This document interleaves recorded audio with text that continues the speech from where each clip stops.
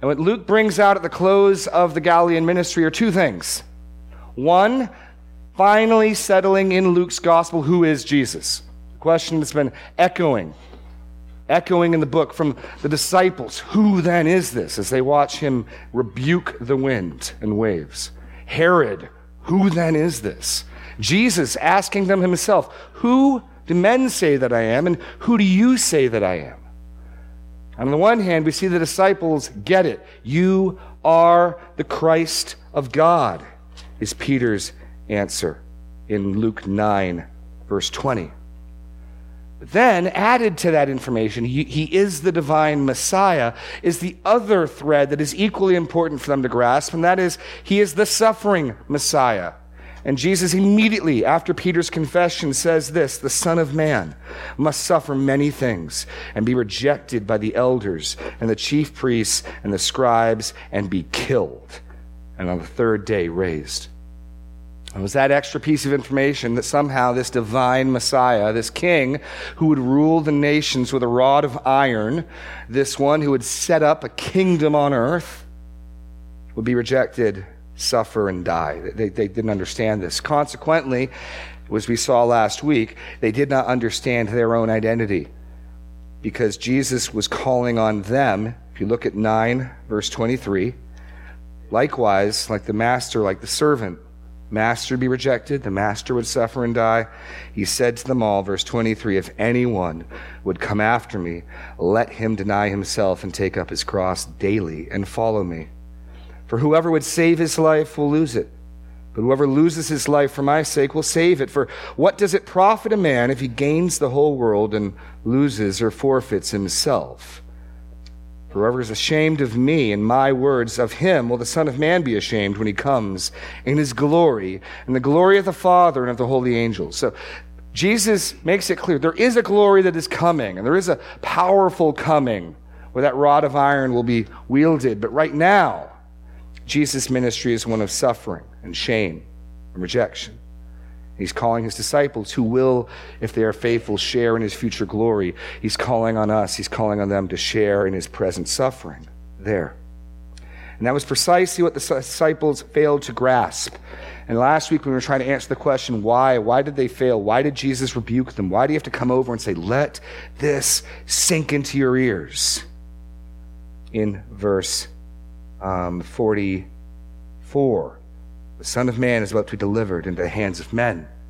And what we realize is their inability to grasp Jesus' identity and mission led to their inability to understand their own identity and mission as his disciples. They are still operating, they're still holding on to this notion of honor and glory and power and pomp and praise, which is half true.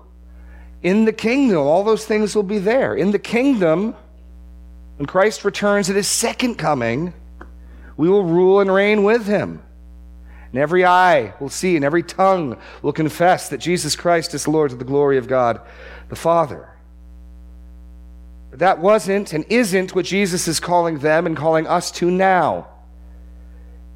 They're unwilling to accept it. Consequently, Luke gives us in this closing section 3 examples of how that rejection of Jesus' teaching played out in life. Make no mistake, if you're unwilling to embrace God's call to discipleship, that error will show up. It's fundamentally one error. It could be 1 point instead of 3, but 3 demonstrations of this, 3 mistakes in following after Jesus. We've heard what Jesus said. We've heard what he's taught them. We've seen his example. And now we will see the disciples demonstrate 3 times. They don't get this. In fact, they reject this. They need further instruction. So let's begin by reading our passage, Luke 9, 46 to 56. An argument arose among them as to which of them was the greatest. But Jesus, knowing the reasoning of their hearts, took a child and put him by his side and said to them, whoever receives this child in my name receives me, and whoever receives me receives him who sent me. For he who is least among you all is the one who is great. John answered, Master, we saw someone casting out demons in your name, and we tried to stop him because he does not follow with us. Jesus said to him, "Do not stop him. The one who is not against you is for you." When the days drew near for him to be taken up, he set his face to go to Jerusalem. He sent messengers ahead of him who went and entered a village of the Samaritans to make preparations for him, but the people did not receive him because his face was set towards Jerusalem. And when his disciples, James and John, saw it, they said, "Lord, do you want us to tell fire to come down from heaven and consume them?" But he turned and rebuked them and went on to another village. And you'll notice that we cross that gap, that division gap in Luke. There's a very real sense in which verse 51 is a hinge point in the book, and we're going over that hinge. We're going to look at that part starting in verse 51 again next week. I grabbed it, went that far forward, because it gives the third and final example of the disciples' failure, which is what we're looking at this morning. How can we tell what is the fruit born of an unwillingness to embrace God's call for discipleship? How could we know? Because we read what Jesus says, we read his call to self-denial, we read his call to picking up a cross, and how do I know if we're doing this? Well, here we get 3 illustrations of the type of fruit a refusal to do that will bear. And by that we can see its ugliness, and we can also use that as a way of looking at ourselves. Are we in some respects unwilling to answer Jesus' call to follow after him? So let's look at it in point 1, mistaking the nature of greatness. Mistaking the nature of greatness. So what's just happened? Jesus has come down from the mountain where he met with God and Moses and Elijah, and he encounters a demoniac. And the father of the demoniac pleads with him, begs him to heal the son because the disciples are unable. And then Jesus expresses his grief, his frustration at the matter, heals the boy, and then all were astonished, verse 43, but while they were all marveling at everything that was going on, Jesus said to his disciples, "Let these words sink into your ears." He corrects them. So I want you to think about it. The disciples have been publicly embarrassed, right? Because they've been known, they were sent out at the beginning of chapter 9. They've been known to be able to do the very thing they could not do here. It's a great crowd, a lot of people seeing them fail. And then Jesus, on top of that, expresses his frustration at their failure. He pulls them aside, just listen up, let this sink into your ears. How might you respond? How might I respond? How did they respond to that? Did they listen? Did they repent? Did they humble themselves? No. What happens when we reject God's call for discipleship? We reject and misunderstand the nature of grace. I mean, the striking contrast, they argued about who was greatest. But I think that's like human nature. What do we naturally do when our pride takes a blow? We very naturally and very quickly want to find something else to be proud of. Yes, I failed here, but I've got this. Perhaps this is a way they're dealing with their failure, making the mistake of greatness. The disciples were disputing among themselves about who was the greatest. Now, notice a couple things in this. They are seeking glory and honor here and now. There's nothing fundamentally wrong in seeking glory and honor. Jesus is just emphatic. Seek glory and honor from God. In fact, turn back a little bit in chapter 9. Part of the motivation of why we should be willing to forsake our lives here and now is for glory to come. Look at verse 26, "Whoever is ashamed of me and my words, of him will the Son of Man be ashamed when he comes in his glory, and the glory of the Father and the holy angels." You don't want shame then, do you? And the opposite of shame is glory. You want glory when Christ comes. That's the motivation of the argument. You don't want shame when Jesus comes. You don't want him to be ashamed of you. You want him to be pleased with you, to honor your faithfulness. So there's nothing fundamentally wrong with wanting glory. The question is, where do you want it from, and when must you have it? If you want the glory and honor that comes from God, that's a great thing. If you're willing to wait for God's time, that's a good thing. The disciples sought glory and honor here and now. They didn't seek it either from God. They sought it from each other. That's the other big problem. They're not looking for the glory and honor that comes from God. They're looking for the glory and honor that comes from man. They didn't even ask him. I mean, it'd be pretty simple. Hey, Jesus, Master, which one of us is the... They don't talk to him. They're not even fundamentally looking for his judgment. What they want is the recognition of their peers that they're the greatest. You get that, right? They're not looking for Jesus to say which one of them is the greatest. Peter is presumably looking for John to say who's the greatest, and John is looking for Andrew to say. They want the recognition here and now. And we do that, don't we? We care what others think of us. We want to be praised. We want to be thought of as smart, as skillful. We want that recognition here, and we want it now. We don't want it from God. We want it from other people. Jesus, a little later in Luke's gospel, will warn the Pharisees that you are those who justify yourself before men, but God knows your hearts. For what is exalted among men is an abomination in the sight of God. Even a little while earlier in Jesus' teaching of the disciples on the plain, what did he tell them? Blessed are you when people hate you, when they exclude you, when they revile you, and spurn your name as evil on the account of the Son of Man.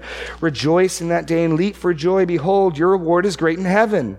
But woe to you when all people speak well of you, for so did their fathers do to the false prophets.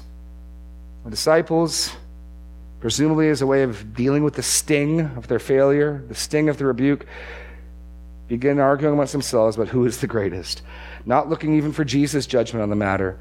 I want to hear it from you. I want you to tell me I'm the greatest. I want you to tell me that I'm good. It's foolish. It's destructive. Paul says this about the folly of judging ourselves. This is a trap we fall into. We want to judge ourselves by ourselves instead of by Christ.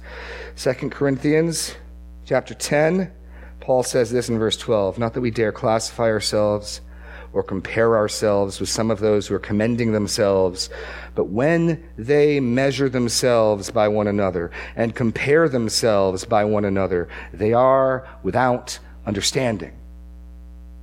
Without understanding. When I measure myself by other people, and there's two ways that works. Some people measure themselves and build themselves up in pride. Other people measure themselves and feel shame. I don't drive as nice a car as that person. I don't have as nice clothes as that person. I don't live in as nice a house as that person. I don't have as many degrees as that person. And anything like that, whether you come out on top or on the bottom, Paul says, is foolish and without understanding. And it's so plain here how ugly this is. A dispute, who's the greatest? But we do this. We care what people think of us, and we want to know how we rank in the pecking order. So what does Jesus do to correct this? Jesus brings outside a child. And what's interesting is it is entirely possible the child he brings is the same child he cast the demon out of. We can't be certain, but it's entirely possible. Jesus corrects them gently. He could just rebuke them. He could just blast them. And by the end of this passage that we look at, he will. He just turns around and rebukes them. But notice the gentleness of our Savior. He understands what they're saying. He overhears the discussion, but he also knows the reasoning in their hearts. He knows that they've got a wrong understanding of honor. They've got a wrong understanding of glory and its privileges. What does it say he does? Took a child and put him by his side and said to them, whoever receives this child in my name receives me. And whoever receives me receives him who sent me. For he who is least among you all is the one who is great. He uses a child to teach them greatness. What we learn from this is two things. One, greatness is established by one's relationship to Jesus. Greatness is established by one's relationship to Jesus. It is not inherent to you. Greatness and glory is derivative, and it comes from God. And Jesus has already said as much. Whoever's least in the kingdom, remember Luke 7, is greater than John the Baptist. Why? Because they're inherently great? No, because we get the privilege of proclaiming Christ having come. So what's going on here? I think a lot of people can misunderstand this. There are times where Jesus commends children. Don't forbid the children to come to me. This isn't about children or even us becoming like children. What Jesus is doing, and I'll read an extended quote from Joel Green, is he's taking one of the least honorable people in their society, bringing the child alongside of him, giving him the position of honor, and and showing them how they should be thinking, rather than how can I get glory and honor? How can I get you to praise and honor me? Rather, you should be honoring others. Let me read this quote. Rather than dismissing them in frustration, though, Jesus provides them with an object lesson of profound significance. Taking a child, perhaps even the child he had just restored to health, he places the child in a position of honor at his side, then makes a pronouncement that undermines everything they would have taken for granted regarding questions of status and social relations. To welcome people would be to extend to them honor and hospitality, to regard them as guests. But one would only welcome a social equal, or one whose honor was above one's own, like, for instance, when the Pharisees had the dinner party for Jesus, honoring this teacher. But normally they would, children whose place of social residence was defined at the bottom of the ladder of esteem might be called upon to perform acts of hospitality, such as the washing of feet or serving food, but normally they would not themselves be recipients of honorable behavior. Jesus thus turns the social pyramid upside down, undermining the very conventions that led the disciples to deliberate in the first place over their relative greatness. While the disciples are aware of Jesus' greatness as one who shares in divine glory and through whom the majesty of God is evident, their categories do not allow for his predictions of shameful rejection. Jesus' counterproposal is relentless, for he calls upon his followers to welcome those of the lowest status, the poor, even this child, in my name. That is, to act in this way is to perform in a way consistent with Jesus' own commitments and commission. Albeit in a roundabout way, he goes so far as to assert that this topsy-turvy social ethic is grounded in the divine purpose. To honor children is to honor Jesus, and to honor Jesus is to honor the one who sent him, that is, God himself. And we've seen this already modeled by Jesus. Jesus was reclining at a dinner party, and in comes a woman known to be a sinner, either a prostitute or an adulteress. And she falls down on her face, on her hands, and begins weeping and wiping Jesus' feet with her hair. And what are the Pharisees concerned about? If this man were a prophet, he'd know what sort of woman this is. What do we learn from Jesus? Jesus welcomes. Jesus doesn't treat with contempt this woman. Jesus does not buy into the social standards of honor and who's up and who's down. This is a woman of faith. He calls her daughter. Your sins are forgiven you. Go in peace. Jesus has modeled this type of giving of honor. Here are the disciples wrangling amongst themselves, but who's great?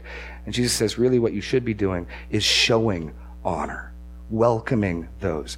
Why do you want honor? I want honor so I can be lifted up away from the likes of you. Rather, they should follow the model of Jesus, who comes down, who descends to mingle with people like us. People who he's already just said are really kind of difficult at times to deal with. Greatness is established by one's relationship to Jesus, and greatness is seen in one's humility. Greatness is seen in one's humility. Now notice, Jesus isn't interested in figuring out who's the greatest. His answer doesn't say who's the greatest, simply who is great. Greatness is on the table. You and I can be great. Jesus offers no help in figuring out who's the greatest. But greatness is on the table. For the one who is least among you all is the one who is great. How do you demonstrate greatness? Humility. Humility. You and I evidence greatness in our humility, seen in our willingness to associate, serve, show honor to others. And listen to Paul in Philippians chapter 2. Turn to Philippians chapter 2. This is a tremendous principle. Philippians chapter 2. And Paul is going to make this movement. He's going to give the Philippians the instruction to be humble, to focus on others, and then he's going to point them to the example of Christ. Philippians chapter 2. I'm just going to read verses 1 through 11. So if there's any encouragement in Christ, any comfort from love, any participation in the Spirit, any affection and sympathy, complete my joy by being of the same mind, having the same love, being in full accord and of one mind. Do nothing from rivalry or conceit. Things like getting in an argument of who's the greatest. But in humility, count others more significant than yourselves. Let each of you look not only to his own interests, but also to the interests of others. Have this mind among yourselves, which is yours in Christ Jesus, who, though he was in the form of God, did not count equality with God a thing to be grasped. Jesus had all rights. Jesus had all honors and all privileges. He wasn't fighting for them. He wasn't holding on to them. He let go of them for a time. Who, though he was in the form of God, did not account equality with God a thing to be grasped, but made himself nothing, taking the form of a servant, being born in the likeness of men, and being found in human form, he humbled himself by becoming obedient to the point of death, even death on a cross. Now, how does God respond to such humility? He honors it. He exalts it. Therefore, God has highly exalted him and bestowed on him the name that is above every name, so that at the name of Jesus every knee should bow in heaven and on earth and under the earth, and every tongue confess that Jesus Christ is Lord, to the glory of God the Father. Why is Jesus exalted by the Father? Because Jesus was humble and obedient. Greatness is seen in one's humility. Greatness is established by one's relationship to Jesus. What's the second mistake they make? Mistaking the identity of your enemy. Mistaking the identity of your enemy. Now, John answered this. There's two possibilities here. I tend to think John is being convicted. This is a confession, an admission. It's also possible that John's pushing back. I think it's far more likely John is actually beginning to get some of what Jesus is saying and is making an admission. John answered, Master, we saw someone casting out demons in your name, and we tried to stop him, because he does not follow us. But Jesus said to him, do not stop him, for the one who is not against you is for you. The one who is not against you is for you. The disciples were trying to stop another minister. Now, we don't know who this guy is. There is precedent, by the way, for other people being commissioned by Jesus. We saw the demoniac of the Gerasenes being sent out by Jesus, not explicitly given power and authority over demons, but commissioned by Jesus to go and preach and proclaim. So even though Jesus has assembled his disciples who travel with him and sit at his feet, we've seen at least one person in Luke's gospel who is legitimately functioning apart from that entourage of Jesus doing ministry. Here is apparently another. Because Luke makes no mistake. They were trying to stop him, but he was casting out demons in Jesus' name. He was successful. Unlike the attempted Jewish exorcists, the 7 sons of Sceva, who you can read about in Acts, who are going around saying, demon, we adjure you in the name of Jesus, whom Paul proclaims, be gone. And the demon just laughed at them and beat them and drove them out bloodied and naked. This man was doing it, and he was doing it in Jesus' name, which means God has granted him the power to do these things. So presumably God has authenticated his ministry through the spiritual power this man was exercising. Notice also that he's succeeding in Jesus' name precisely where they have just failed. Precisely. They lacked the faith and understanding to have the spiritual power to do the very thing he's doing. How do they respond to that? Praise God, more people who are being oppressed by demons are freed. Praise God, isn't it amazing how even through other means and other channels, God's word is going out? Nope. They were trying to stop him. Why? Notice the words here. He was ministering in Jesus' name, but just not with them. Don't miss that. Because he does not follow with us. It's not even he's not following you. They don't make that charge. He's not following with us. He's not part of our group. He's not doing it our way. Presumably, the disciples were thinking something like this. They, being the 12 disciples, are the greatest class. And they were trying to figure out within that class who the greatest of them was. But surely they're greater than everyone else who's following Jesus. And surely that group is greater than anyone who's not with them. So who is this guy who's making them look bad? Who is this guy who's succeeding where they're failing? He needs to stop that. Because when you reject a true call to discipleship and you care about people's honor and what people think of you, you don't want to look bad. And so they become exclusive and elitist and factious, and they're trying to stop this man from ministering. I mean, how oxymoronic is that? They're missing the enemy. The enemy is the devil and the powers of darkness. This man is freeing people from suffering. This man is rebuking, by God's power, in Jesus' name, demons.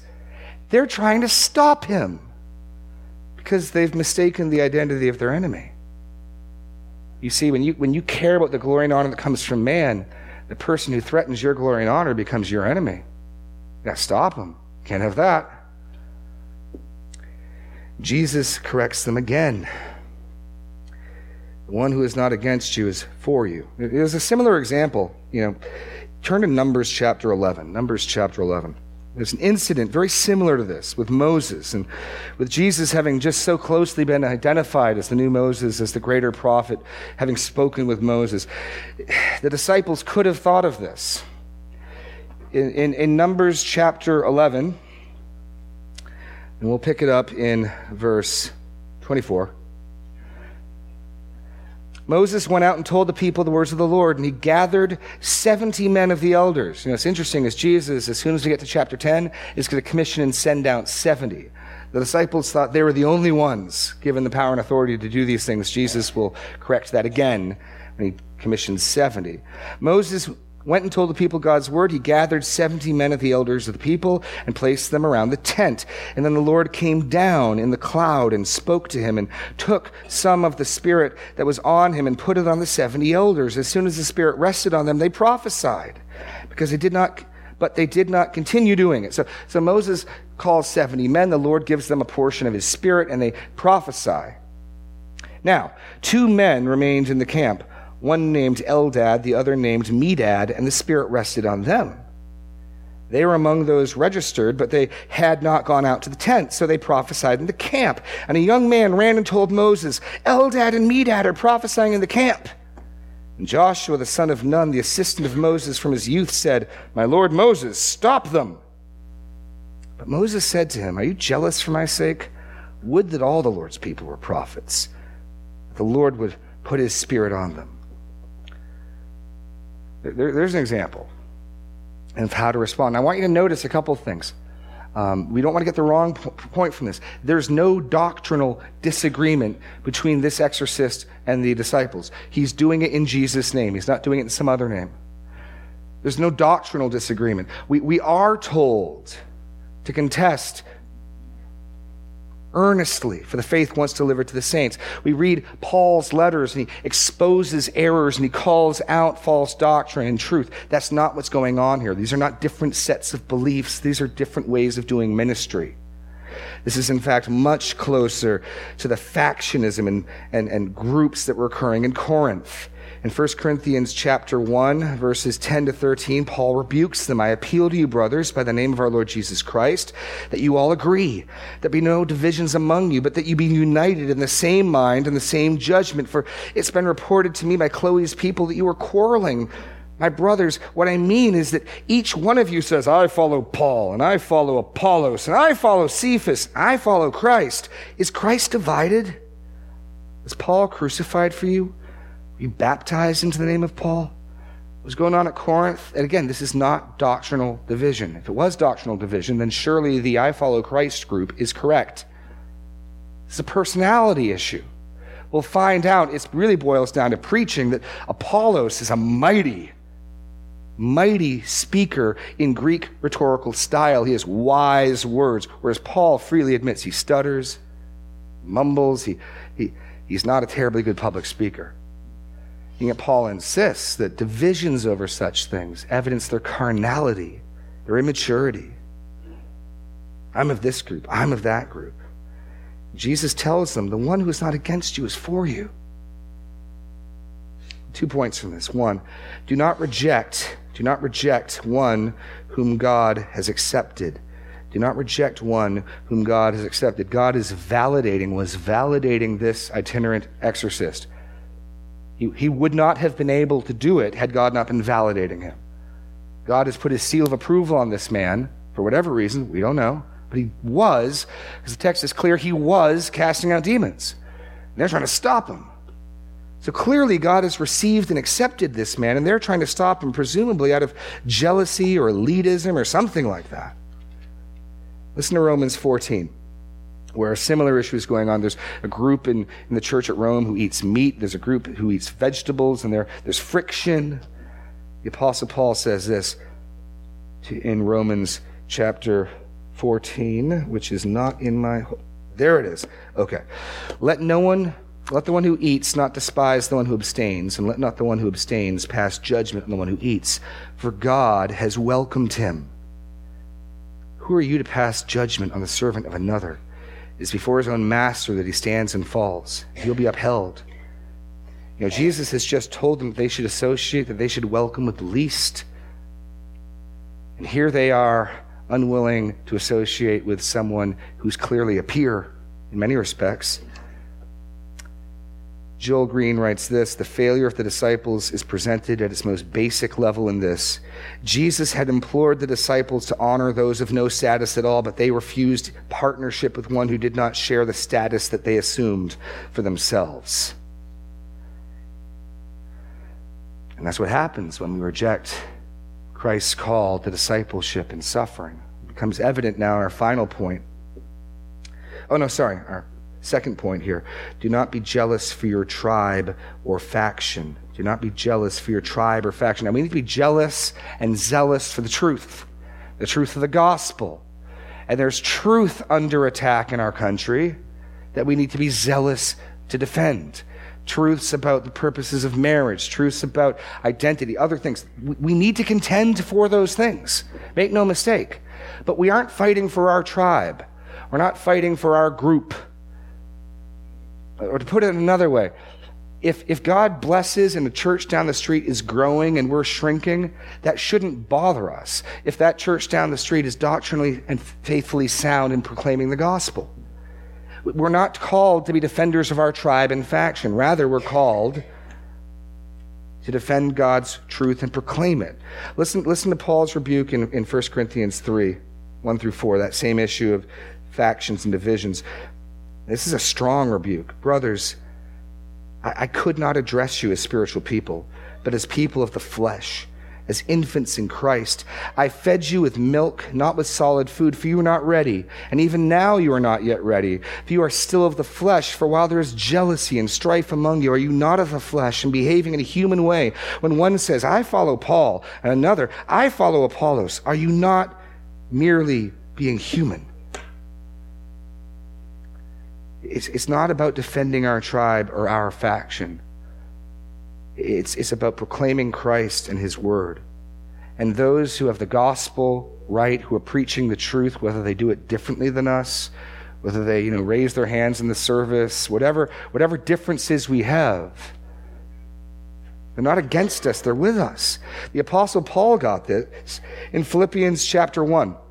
He's in jail. He's the apostle commissioned to preach the gospel to the Gentiles, and then he gets put on the bench for months or even years in a Roman jail, and on top of that, he hears word that there are people out there preaching Christ as a way of throwing dirt in his eye.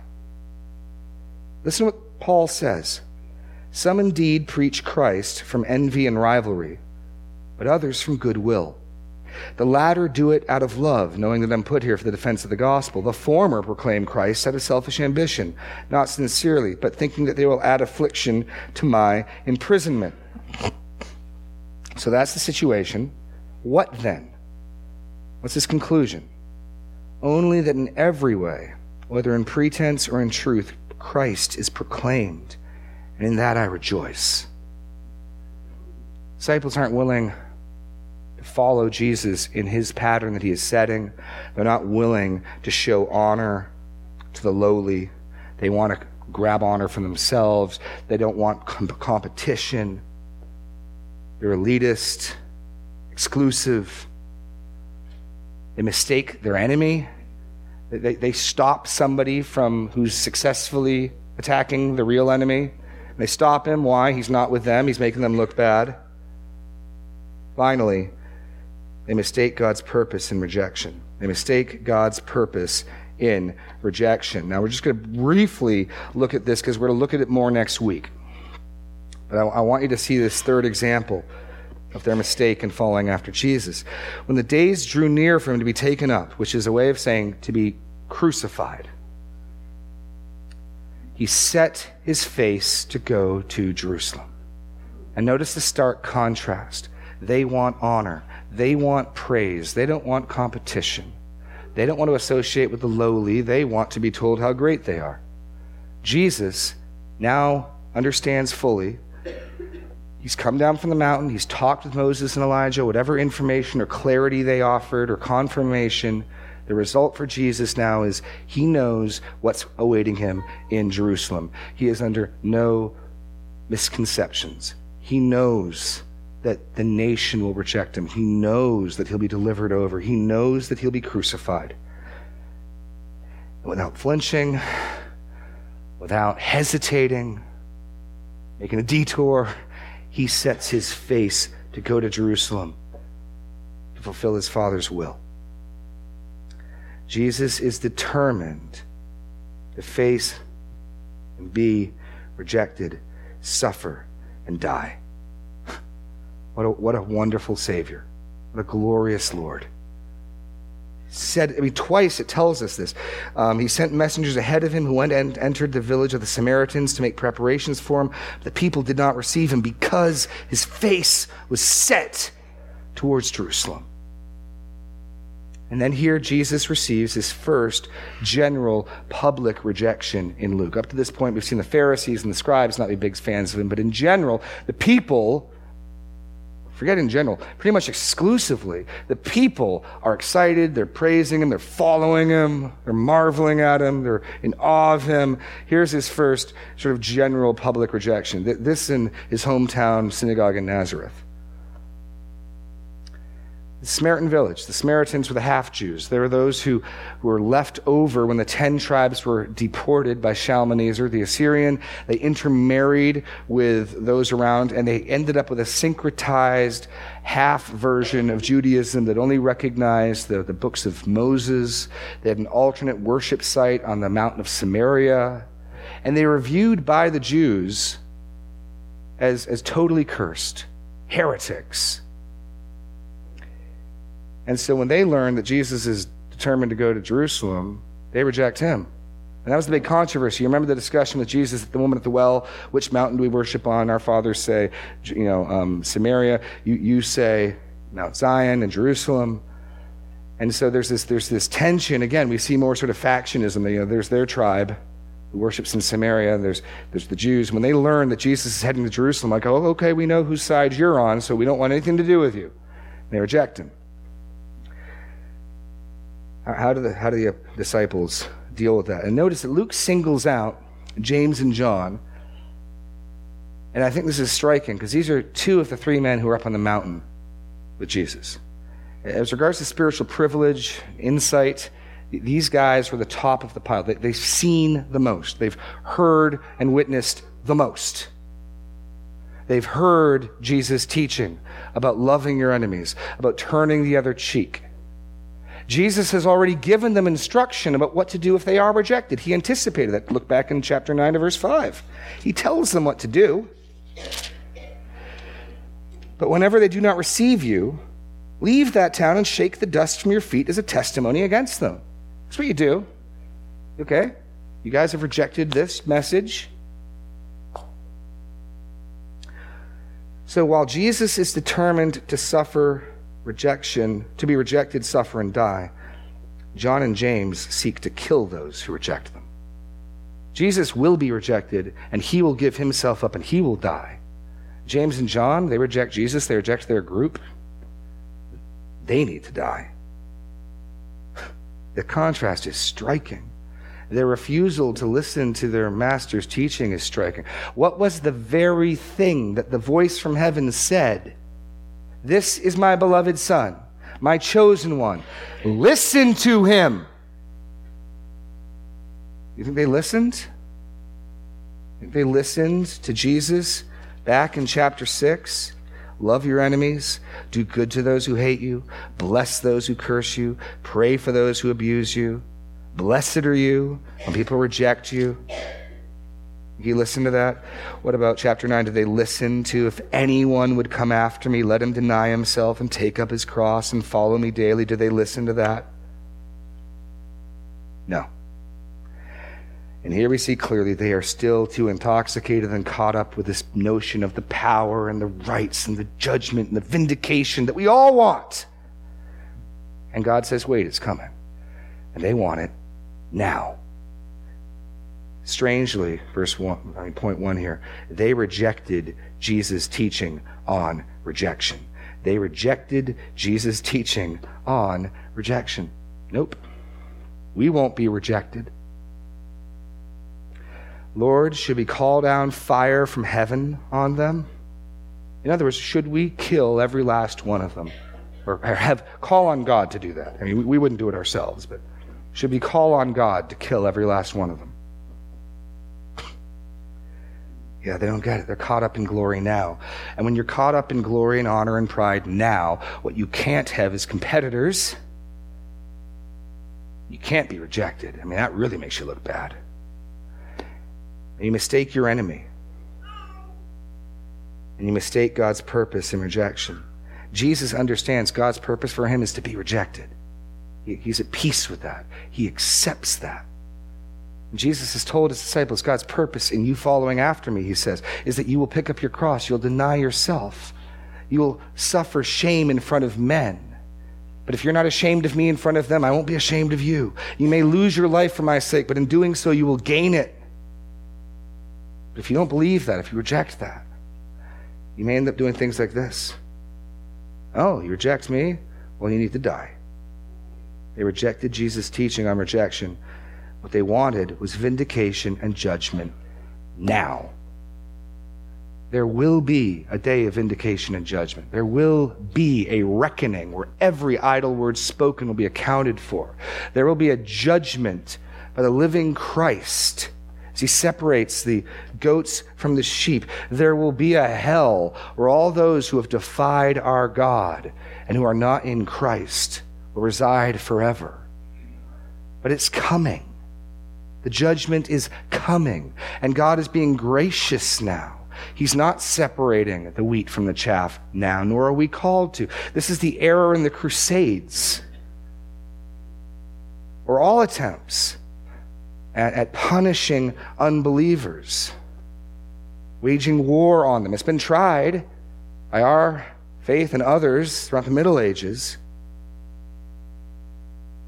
And there will come a judgment. They're relying upon the imagery of Elijah. Elijah, a Samaritan king, was trying to arrest Elijah, and he sent 50 soldiers, and Elijah multiple times calls down fire from heaven, and it burns them to a crisp. And they are caught up in this.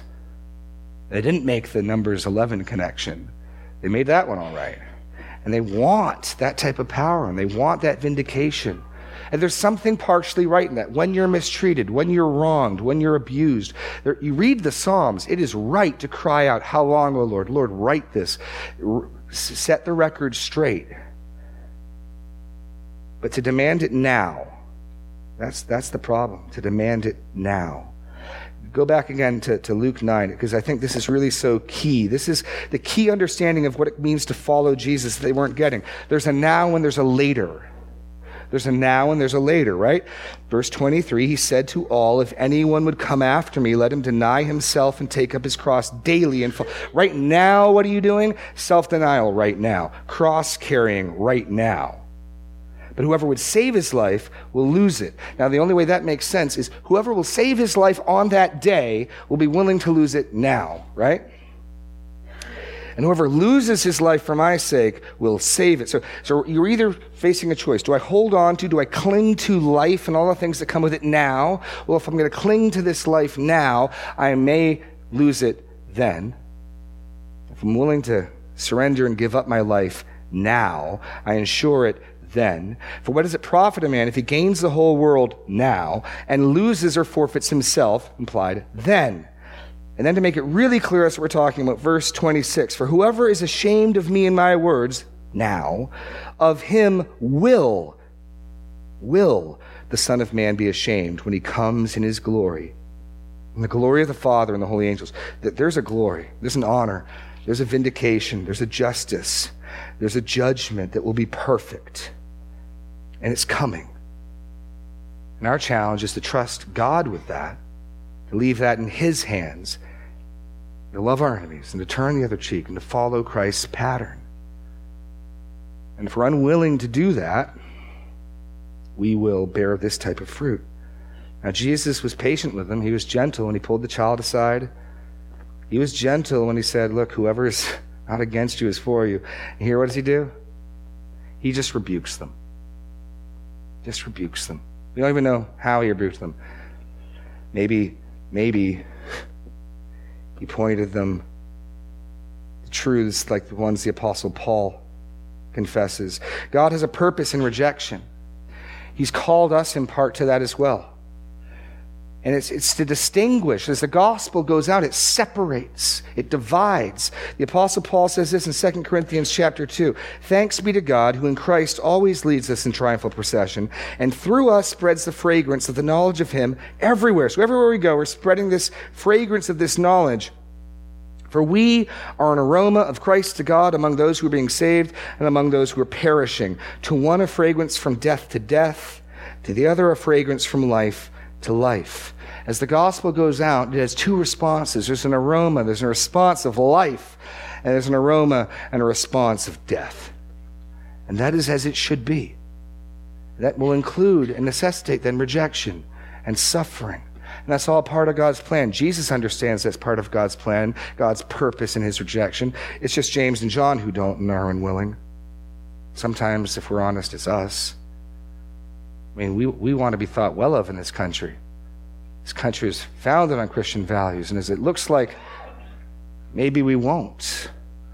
We can tend to get angry, and those people who are threatening can become the enemy, right? The people who are going to take away our status and our standing. We mistake our enemies, because we want praise now, don't we? We want honor now. And we can struggle with these exact same things. We can struggle with these exact same things. Make no mistake, Jesus would rebuke us in that as much as he would rebuke them. I want to call the worship team back up for our last song. Just fittingly, a call that we want to follow Christ authentically, that we are willing to pick up our cross. That we're not going to follow him in error. We're not going to follow him in mistake our own way. He's told us how to come after him. He's told us how to do that.